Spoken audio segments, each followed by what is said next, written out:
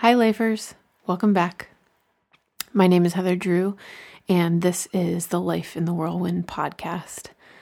Today is episode 12, and this episode is called Optimal Conditions.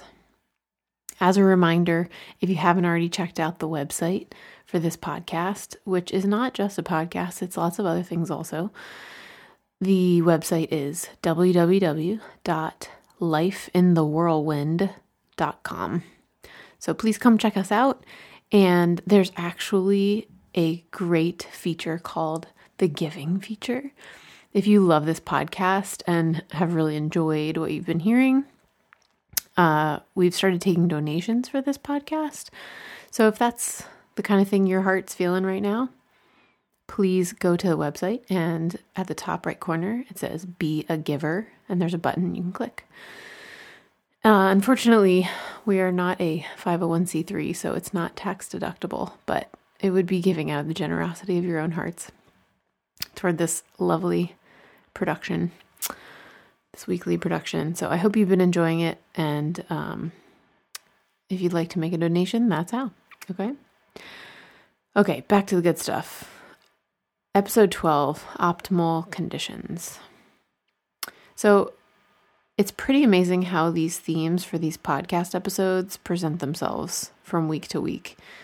So some of this episode will be a little bit of a confession, because as always, I want to be real in these podcasts. And there's been a lot going on in my life and in the small and large world around me. I'm not the only one, of course. You're all part of that, but I just kind of want to share a little bit about my experience.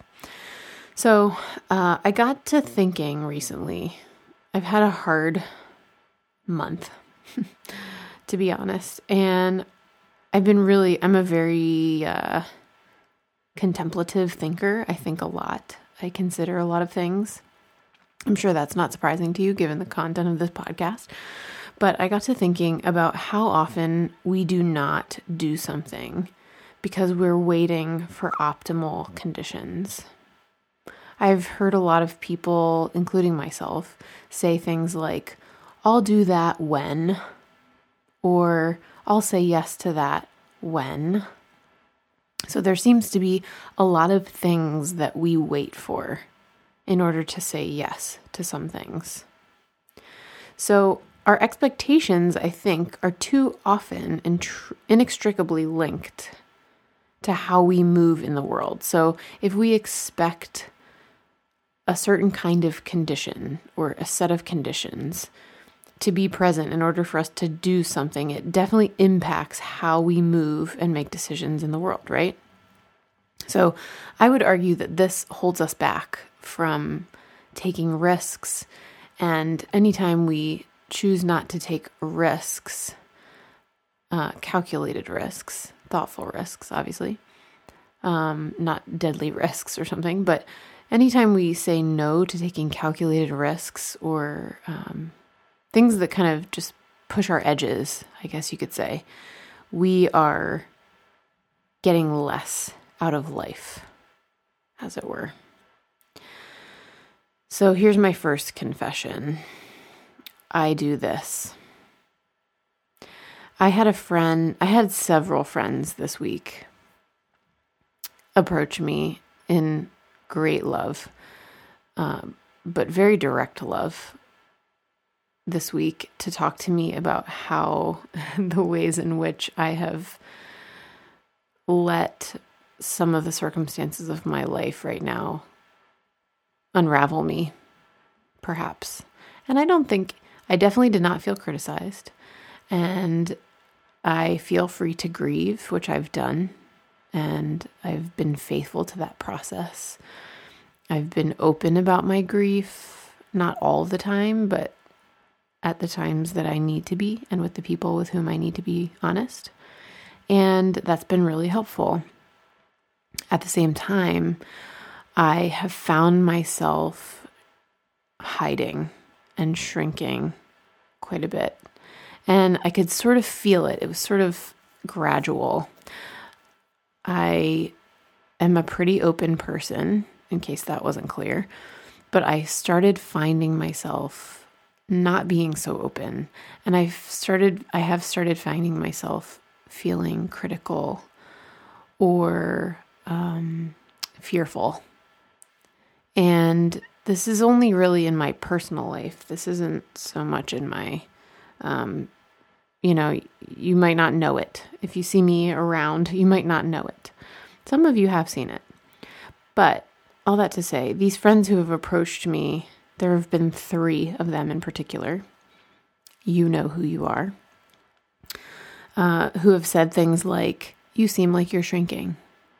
What do you think that's about?" Or, "I see you hiding." And one friend even said to me, "Heather, you're really open and vulnerable all the time, and you let people know you, and it's really beautiful. But I wonder if you are letting your past experiences of vulnerability guard you from deeper vulnerability in this season of life where you're having to make different kinds of decisions and you're having to put yourself out there in a different way and you're being called into something more." And that was really challenging. And I really, really appreciate it. I really believe that these friends came to me in love. So thank you, friends. Holy smokes, you have been very loving to me, and also it's been hard. One friend, I said, "I love you and I want to punch you in the face at the same time right now." You know who you are. But so anyway, all of this kind of came to me this week, and it was not so gradual. It started at the beginning of the week and then it just progressed. And these 3 friends came to me, had all come to me by the time Wednesday hit. And Thursday, I found myself with some extra time. And so I decided it was time to center. It was time to sit down and listen to myself. I've been really busy and I'm doing a lot of things. I have 2 jobs. I'm in yoga school and I have all these things going on and I'm grieving a friend's death. And so there's just a lot of things going on, not to mention like family life and community and friends. So I'm really busy. I decided Thursday was the day. I'm going to sit down and I'm not going to do anything. I'm going to sip my coffee. I'm going to sit in my right side up room and I'm going to try to right side up some of this craziness that's going on in my head because I was really letting the weather get the best of me. I was not embracing my mountain story. I was really unraveling. I was getting whipped around. So I was letting that happen. So I decided I was going to spend some time with Brene Brown. Brene Brown, in case you have not heard of her, I would really, please, when this week sometime, give yourself the gift of going to the internet and looking up Brene Brown, Brene Brown, and just Google her name and then type in "listening to shame," which is the name of her second, I think it's her second TED Talk, but it's if not the most, it's one of the most listened to TED Talks that has ever existed. And it's over 7 million views or something. Go increase that number. It is a wonderful talk. It has impacted me repeatedly. Here is one of the things I'm going to read to you that she says in this talk. I'm trying not to give any spoilers, but here we go. She says, "I learned something hard about myself." She's talking about after she gave her first TED Talk, it went unbelievably viral. She was a little worried that like hundreds of people would watch it and that she'd, be seen. And it ended up that 4 million people watched it within a couple of weeks. So this is what she was talking about that. And then she says this: "I learned something hard about myself. And that was that as much as I would be frustrated about not getting my work out there into the world, there was a part of me that was working very hard to engineer staying small. I define vulnerability as emotional risk, exposure, and uncertainty. It fuels our daily lives. Vulnerability is our most accurate measure of courage. To be vulnerable, to let ourselves be seen, to be honest. Vulnerability is not weakness. In fact, that is one of the most dangerous myths we can ever believe. She also talks about a lot of her work. She is a researcher, a social researcher, and she has researched shame and vulnerability. So this is what she's talking about. She quotes Teddy Roosevelt. This is a pretty famous quote, actually, but I want to read this. She quotes it in this talk, Listening to Shame. She does sort of a version of this quote, which I'll read to you, the full quote here. This is Teddy Roosevelt. "It is not the critic who counts, not the man who points out how the strong man stumbles, or where the doer of deeds could have done them better. The credit belongs to the man who is actually in the arena, whose face is marred by dust and sweat and blood, who strives valiantly, who errs, who comes short again and again because there's no effort without error or shortcoming. But who does actually strive to do the deeds? Who knows great enthusiasms and great devotions? Who spends himself in a worthy cause? Who at best knows in the end the triumph of showing up? And who at worst, if he fails, at least fails while daring greatly, so that his place shall never be with those cold and timid souls who neither know victory nor defeat." Ugh. So there's the question that comes from this, which is, why do we wait until we have what we call optimal conditions to enter this arena of life, as Teddy Roosevelt calls it? We wait until we feel bulletproof. We feel we cannot fail. Why is that? And what will that prove?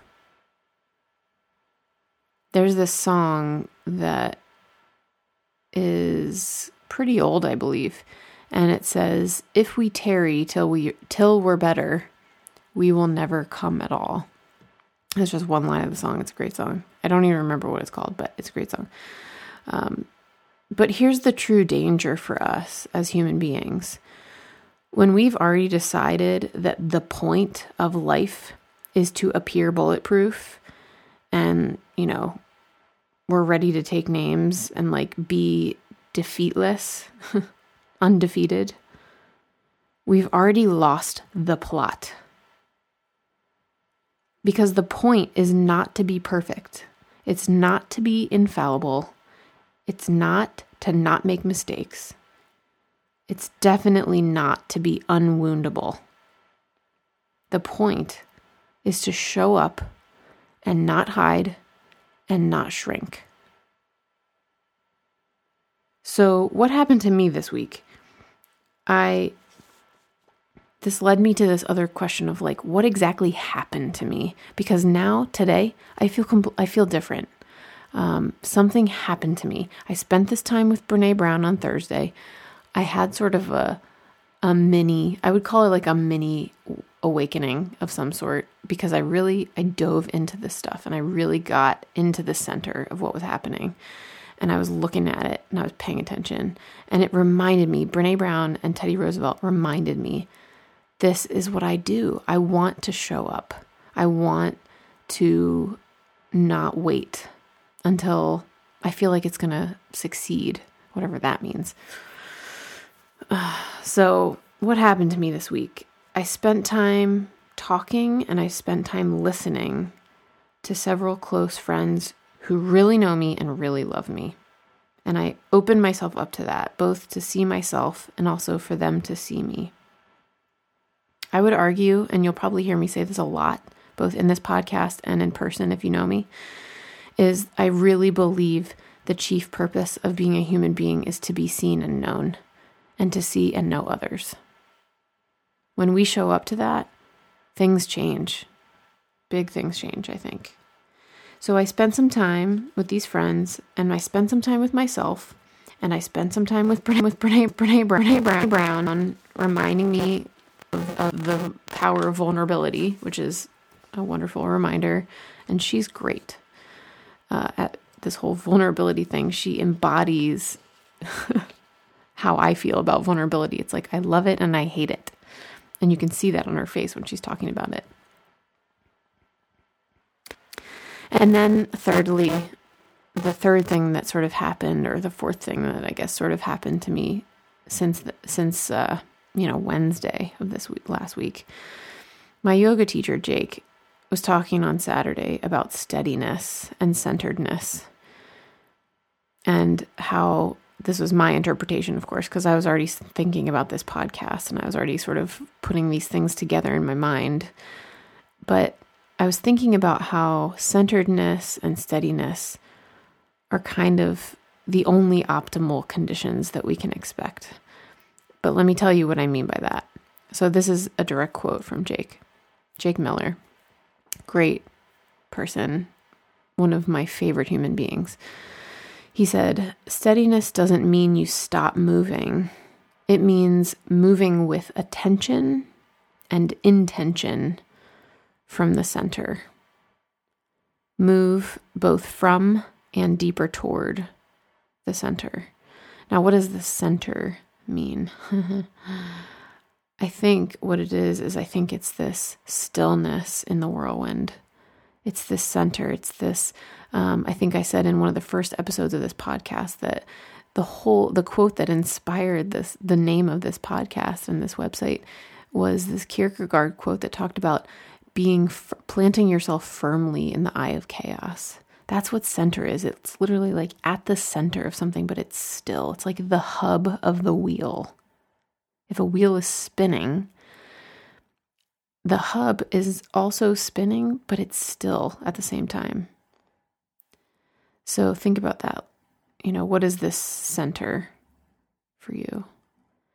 So trickle down. This is how my brain works. It's like one layer at a time. So that's the next layer. Here's the next layer. This all got me thinking about our age-old question here at this podcast. How do we go from unraveling and chaotic, being swept up by the whirlwind and tossed around, to being centered, unshakable, being the mountain, being that center, the hub of the wheel? And that's when my friend Ryan came into the picture pretty clearly. Well, first of all, he was part of this conversation. He was one of those friends. But my friend Ryan was talking to me about kind of what happened.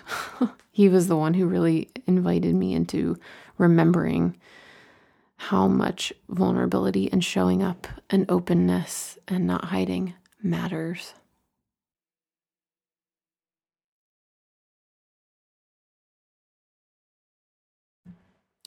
So he said to me, we were talking about this, and he reminded me of the Johari window. And this might be a new concept for some of you. What this is it's sort of like a model of how we show up and be known and know others and things like that. It's kind of hard for me to explain it. What I will do is I'm going to put a picture of it up on this podcast episode site. So this is another great reason to go to the website, lifeinthewhirlwind.com. And this is episode 12. So it's lifeinthewhirlwind.com/podcast/episode 12. No spaces in there. I'll post a picture of the Johari window. But what the Johari window is, imagine this. Imagine a box, sort of a rectangle or a square, and it's divided into 4 parts.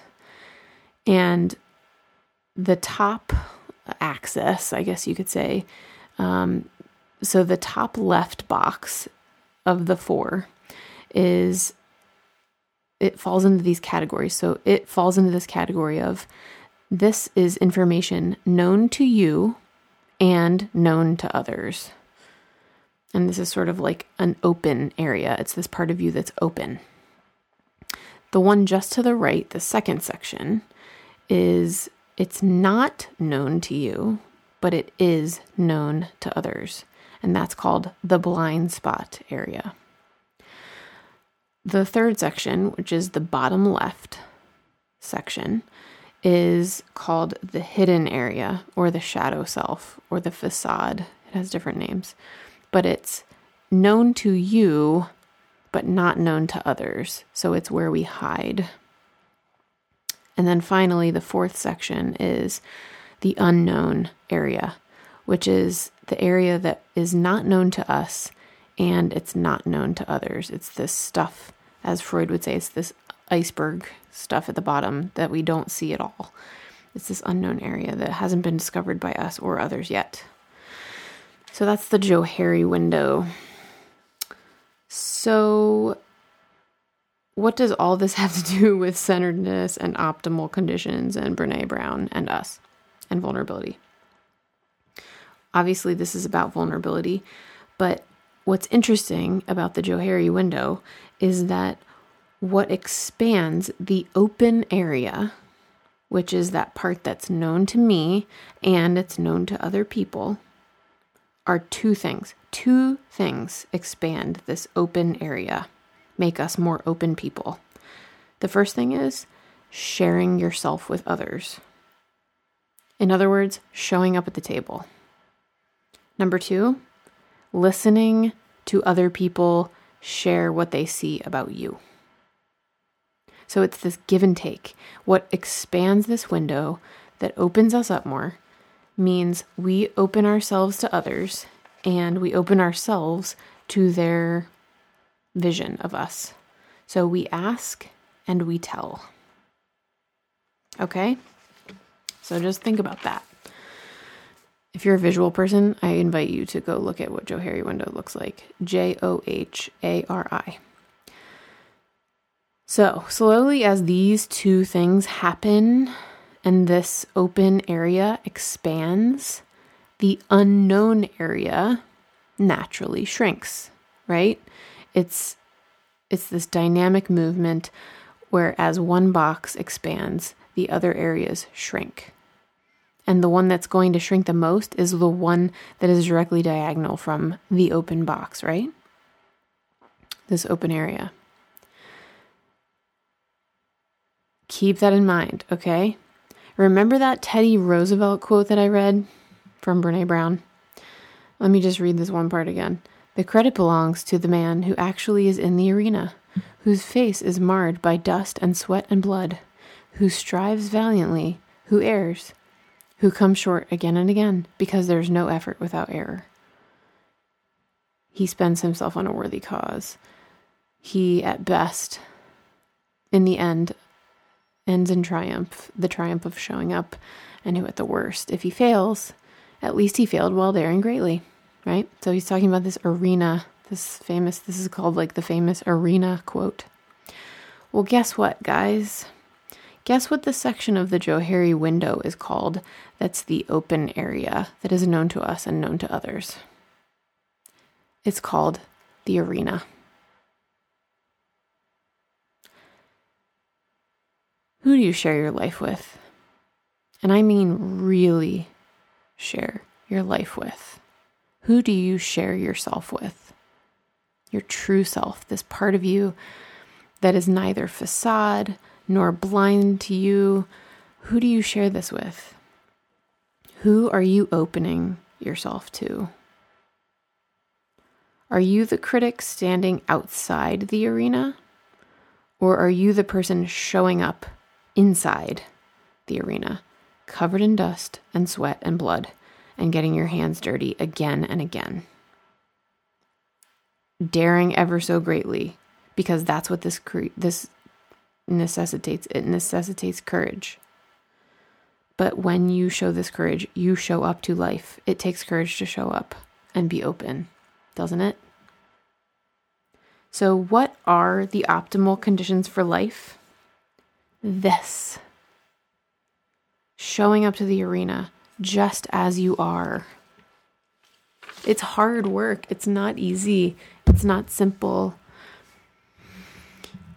But this is life. These are the optimal conditions.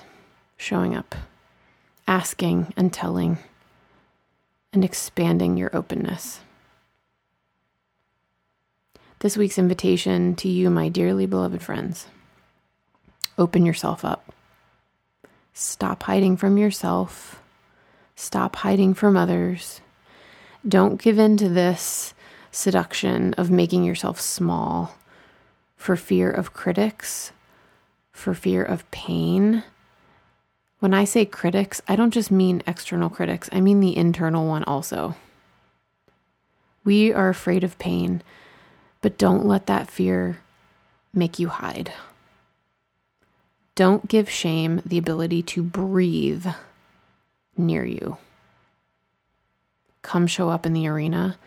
You will find peace and freedom in the light, because the light makes your face radiant in the arena, dirty, clean, or not. So dare greatly. Come into these optimal conditions, because they are right here, right now. My blessing this week is straight out of the mouth of this wise woman, Brené Brown.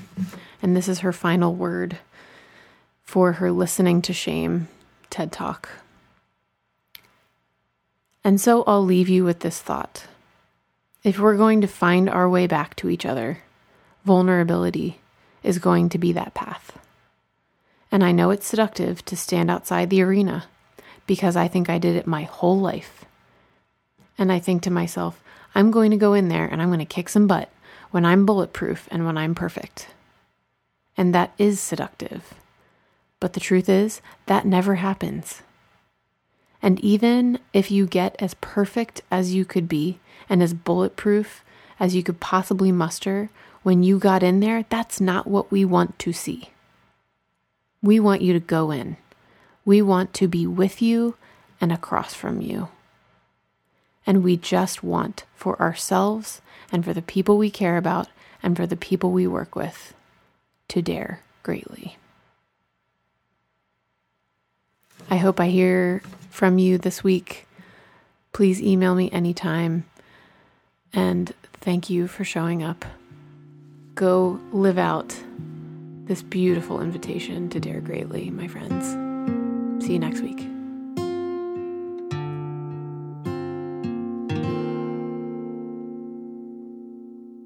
Give me the heart of you.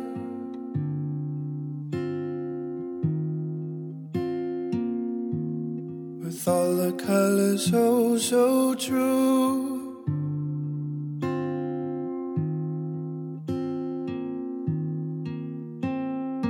You are one that comes and goes.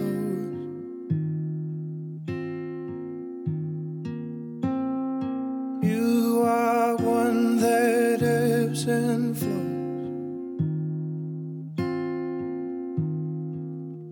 But you put me back on my feet.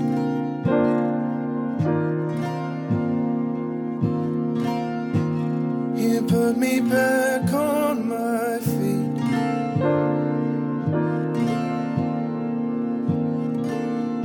Well, you put me back on my feet.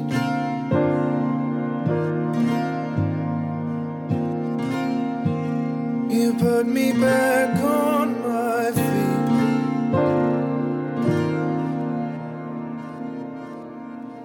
Give me your sound so sweet.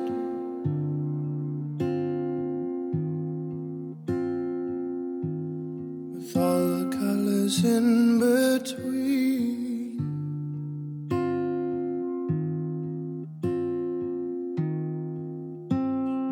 You spread love endlessly.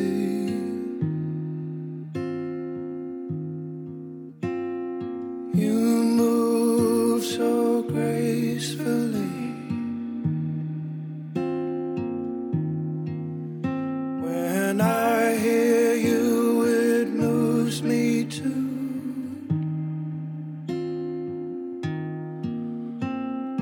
Whispers in my ear so gently. so that my soul may live above doubt, so that my life is ever ascending.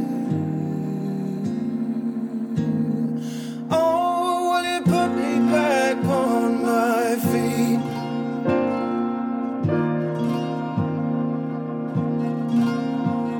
You put me back on my feet.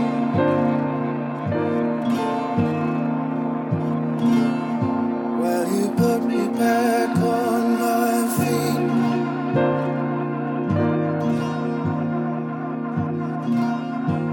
You put me back on my feet. Hey, give me your sound so sweet.